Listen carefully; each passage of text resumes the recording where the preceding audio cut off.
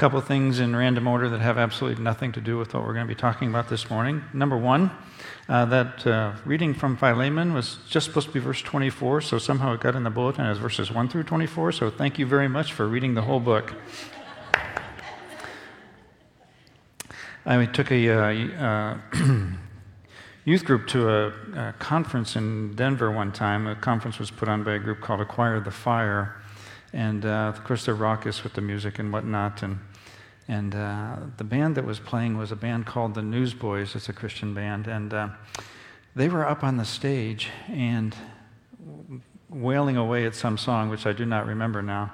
And then suddenly, the drummer's platform lifts off the stage, and it's raised into the air, and then slowly the thing got turned upside down. So the guy's playing the drums upside down, and I cannot remember the song, but all I can remember the fact is that he was upside down. And I thought about that when the video came up this morning with Tiffany and Linda playing such a great, great song, and we'll not remember the song. We're just going to remember that they were upside down in the video. But we do appreciate your ministry, Tiffany, and you're very gifted, and we're thankful that you're contributing that gifting here. Join me in a word of prayer. Father, we thank you today for the opportunity to open your word. We pray that as we do that, you will find us receptive to what you have to say. We pray in the name of Jesus. Amen. My dad, when he was traipsing around on this planet, he acquired later in life this hobby of looking for people that we were related to, and he was delighted to discover Ancestry.com, where he could go on there and find their little pathways towards people that may or may not be connected to you. And I don't know if they still do this, but back in the day when my dad was doing it, the way they identified people that might be related to you was they put a little green leaf next to their name. And so you'd click on the green leaf and you'd try to find out if they were people that you were indeed related to. And so those green leaves would take you to places that you didn't know and meet people that you didn't know, but it turns out were likely related to you. Well, we are not going to use Ancestry.com this morning, and we're not going to click on any green leaves, but we're going to meet a Bible guy today who is like that. A person that you likely don't know that you are related to in the family of God. And as we're going to do that this morning, we're going to be better equipped to meet other people. And in the life of this church, soon, other people who are related to us in the body of Christ, to find out what we have in common with them and why it's such a big deal. Now, his name is Epaphroditus, which in the original language of the Bible, the Greek language of the Bible, means charming. Now, I know that as soon as I said that word, your brains went to all those Disney movies you've ever seen and all those happily ever after stories you've ever read and been exposed to, where inevitably the prince was called charming, whether he was or not. But this is not that. The Bible's charming is different than the fairy tale version. The Bible's charming shows us the possibilities of connection with other believers and other people as we partner together in ministry. And the Bible's charming points us in the direction of the deepest possible levels of connection. And this is going to be important in the life of this church as it looks ahead to a God-designed future, resting in the confidence that long before Pastor Laura and I knew we were moving on, God would know that we were moving on, and He's been at work. He's already been at work in the hearts and minds of people you don't even know yet, to bring together and pave the way for the future for this church. So we're going to, this morning, in this one little verse from the book of Philippians, we're going to understand our connection levels with other believers. So I'm just going to read again Philippians chapter 2, verse 22. If you're using the Pew Bible, it's on page 1828. You can use your own Bibles, of course, your own apps on your phones or whatever. If you're following along on the website, just to the right of the video, there's a link you can click to find the Bible passage for the morning. And it's just this one verse, Philippians chapter 2, verse 25. But I think it is necessary to send back to you Epaphroditus, my brother, co-worker, and fellow soldier, who is also your messenger, whom you sent to take care of my needs. Now, just a little context. The book of Philippians is often called the joy letter, J-O-Y, because throughout that letter, about 14 or 15 times, Paul uses the word joy, that three-letter word, or cognates of the word joy, to express his feelings about what has been happening in the life of this church at Philippi. And when he went to minister to this church at Philippi,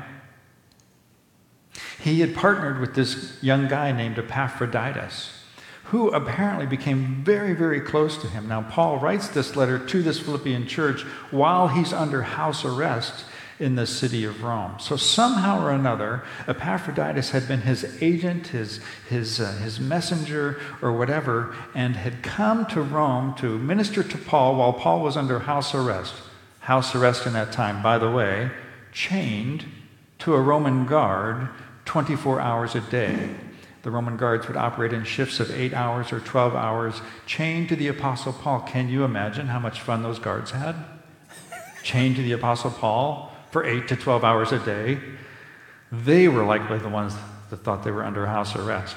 But nonetheless, Epaphroditus had been of great help to the Apostle Paul. Now, we don't know all the specifics of the help that he gave to Paul, but clearly he had worked his way into Paul's heart and mind such that Paul cared enough for him to send him back home when he was struggling with illness. I think it is necessary to send back to you Epaphroditus, my brother, co-worker, and fellow soldier. So who are these people? These people that my dad would have found through clicking on these green leaves. Who are these people like Epaphroditus? First of all, they are siblings in the family of God. Paul describes Epaphroditus several different ways, but these are people who are fellow believers. These are people who have embraced faith in Jesus Christ. These are people who have been adopted into the family of God. God has picked you. He's picked you to partner with him. We know some folks back in New England who had got married, and then they did the foster to adopt program. And the young man that they adopted is a special needs guy. He's on the autism spectrum, and he's a great kid, but he has, his moments. And the thing about human adoptions is, right, when you get those babies or those young kids, you don't always know what you're going to get when you adopt. But God, knowing in entirety all that we have been, all that we are, all that we will be, all that we will do, chooses us. He adopts us. And adoption, by the way, in the Bible is a word that describes the full scope of our connection to Jesus Christ. It describes our past. Again, Ephesians chapter 1, verse 5, we have been chosen by God's grace. It describes our present. The book of Romans chapter 8, verse 15, we are released from sin and we have a new position in Jesus. It describes our future.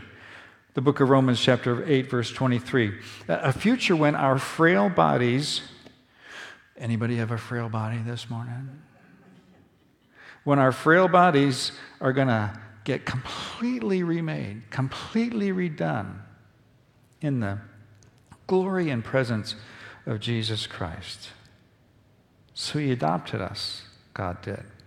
And we gain in this adoption, we gain a new Father who is God himself.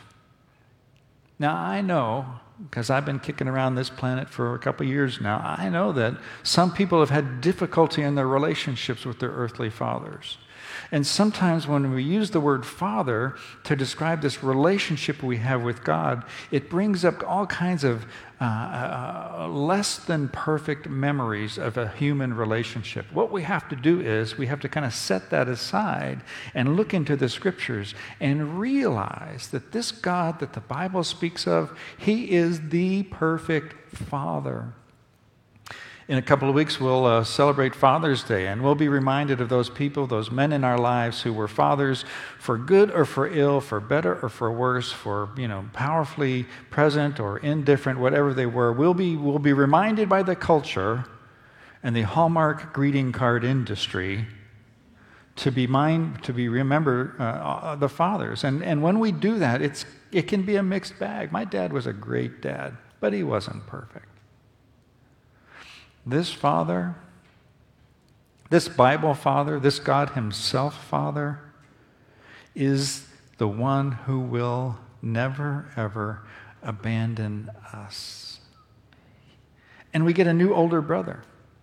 We get a new older sibling, Jesus, who suffered and died and was resurrected and intercedes for us now with the Father on our behalf, who paid the perfect price that you and I couldn't pay, whose imagery in our lives is represented by the cross because we are pointed to the reality of his death for us. He's our older brother.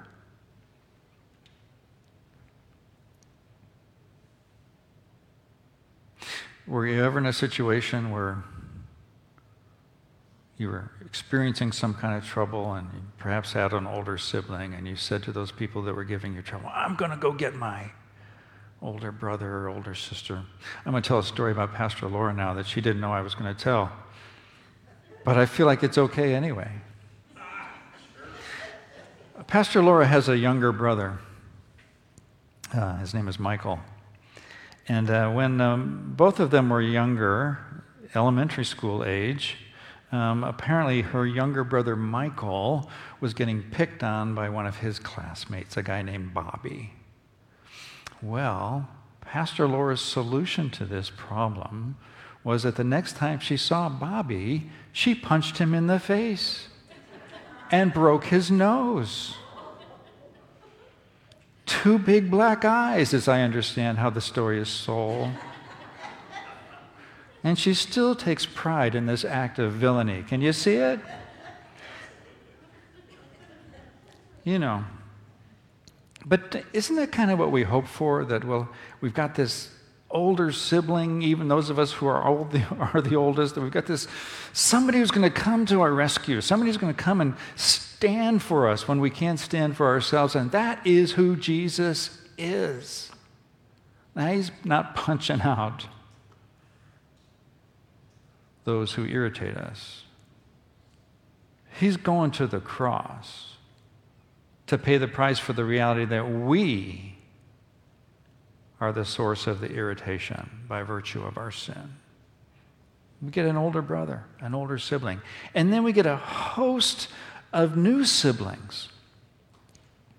You know, the expression that blood is thicker than water is true, but Jesus' blood is even thicker than that.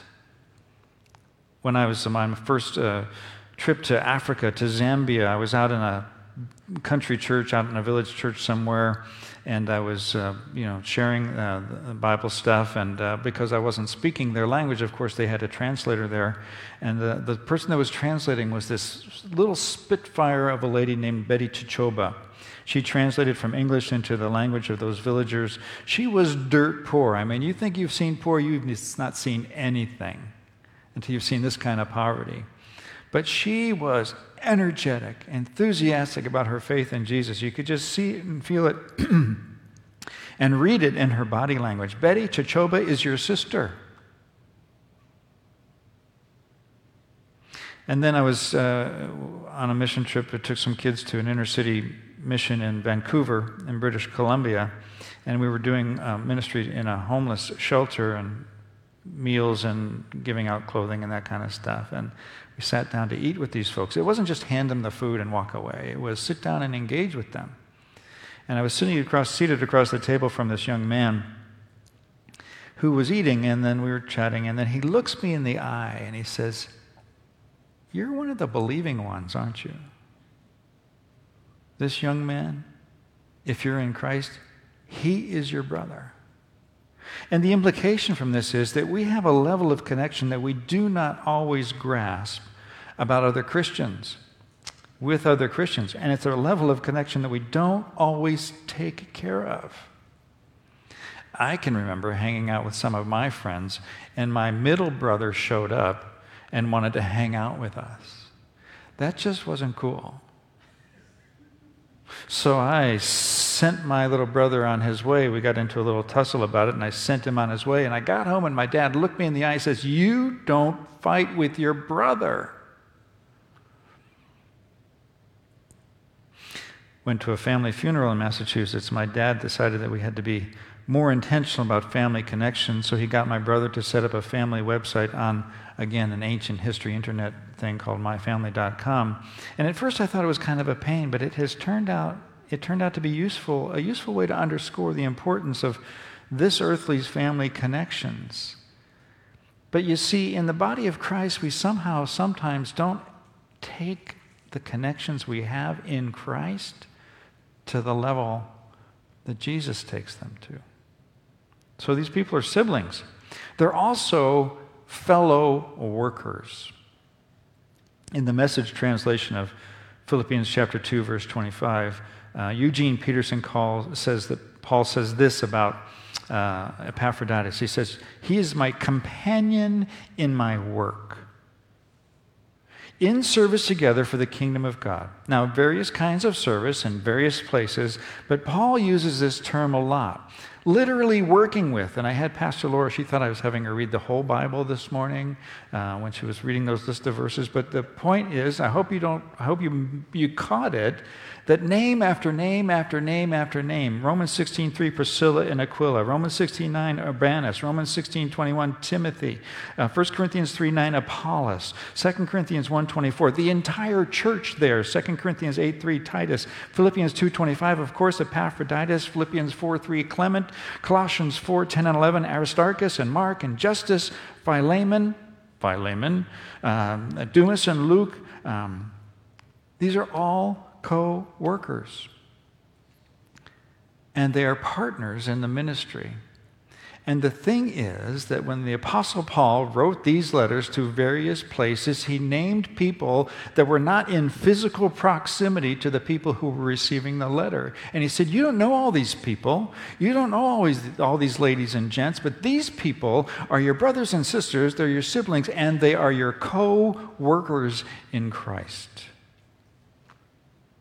My dad, again, as a product of his genealogy hunt, found out that my grandmother had been a cousin of the criminal Jesse James.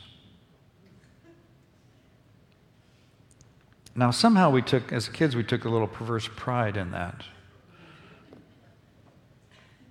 But wouldn't it be more fun to find out and celebrate those fellow workers in the gospel that God has gifted us with in the body of Christ? And the implication from all this is that we have often is the case that we have a deeper level of connection than being in the same biological family with people who are connected with us in God's family. People around the world engaged in God's work. So they're siblings, they're co-workers, but also here, when Paul talks about Epaphroditus, he calls him my fellow soldier. So last Monday was Memorial Day, and I think we get the holidays wrong sometimes, because Memorial Day, let me not burst your bubble here, but Memorial Day is not about barbecue. Christmas is not about trees and lights. Easter is not about eggs.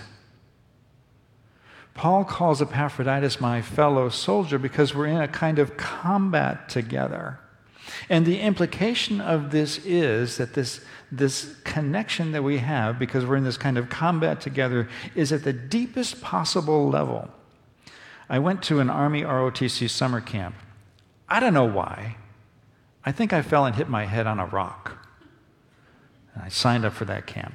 Because when I got to this camp, I realized these people didn't ride anywhere. They marched everywhere. Everywhere. And there was a guy that was with me who came from New England to go on this summer camp with me. His name was Bob Wambold.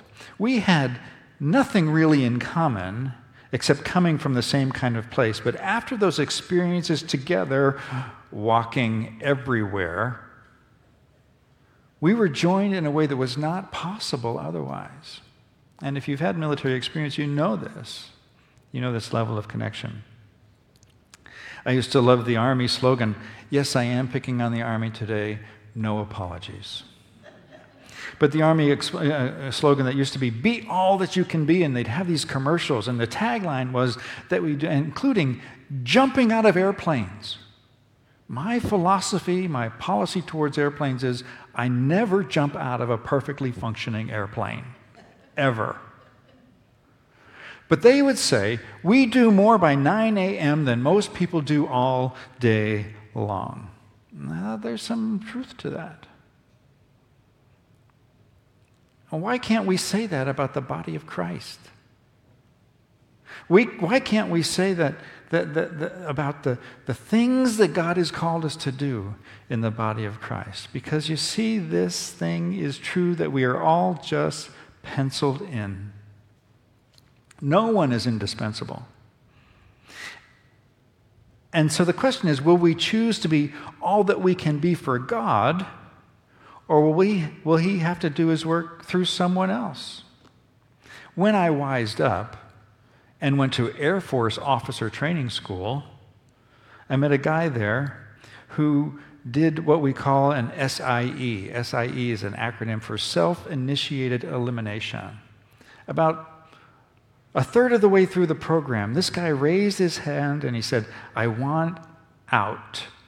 And he left. Now here's the thing. The Air Force still got its stuff done. Absolutely still got its stuff done. This guy just missed the chance to be part of doing what the Air Force was doing because he left. During our graduation parade, I thought about it. I thought, man, he's missing it. So, for First Congregational Church of Emporia, Kansas, the question is, will the church choose to be part of God, what God is up to, or is God going to use another church? Because He can do it. God's going to get done what God is going to get done. Full stop. The question is, do we partner with Him or not? In addition to all those things, co-workers, fellow soldiers, those partnerships in ministry, siblings, in addition to all that, they are also fellow messengers, people who are connected to us in the body of Christ. The word in the Bible that's used is apostolos. It's translated to English as apostle. And when we hear the word apostle, we think, oh, those are the big guys. That's the big guns. Those dudes, the top 12 dudes, that's who we're talking about. True. But it's also in the Bible used of anyone who carries the good news of Jesus. We are all apostolos when we carry the good news of Jesus. So, why are we talking about this on June 6th, 2021? Because coming soon, very soon, the process of this church moving forward is going to be upon you. And that process needs to be anchored in this deeply solid relational connection with our co-workers. Because here, I've done this several times, and we need to focus on, you're going to need to focus on, even though it's harder, need to focus on what's the folks out there than the folks in here. Do you see what I'm saying? It's really easy in the moment of, on the cusp of a search and all the rest of that stuff, to be really inwardly focused. What do we need? Rather than thinking about what this community needs through an energized body of believers in Jesus Christ. Out there or in here? Fellow workers? Siblings? Partners in ministry? That's the kind of place God can use to get done what He plans to get done. And we're either participants in what He wants to get done or spectators watching somebody else get done what He wants to get done. Pray with me this morning. Father, we thank You today for the word that You have given through the Apostle Paul. Father, we marvel at the care and attention and the tenderness with which he spoke of those who partnered with him in the gospel. Father, bring us to the place where we have that same kind of tenderness of care and affection for those who partner with us in the gospel, that we might be people who do what You have called us to do, who show up when You've called us to show up. We pray in the name of Jesus.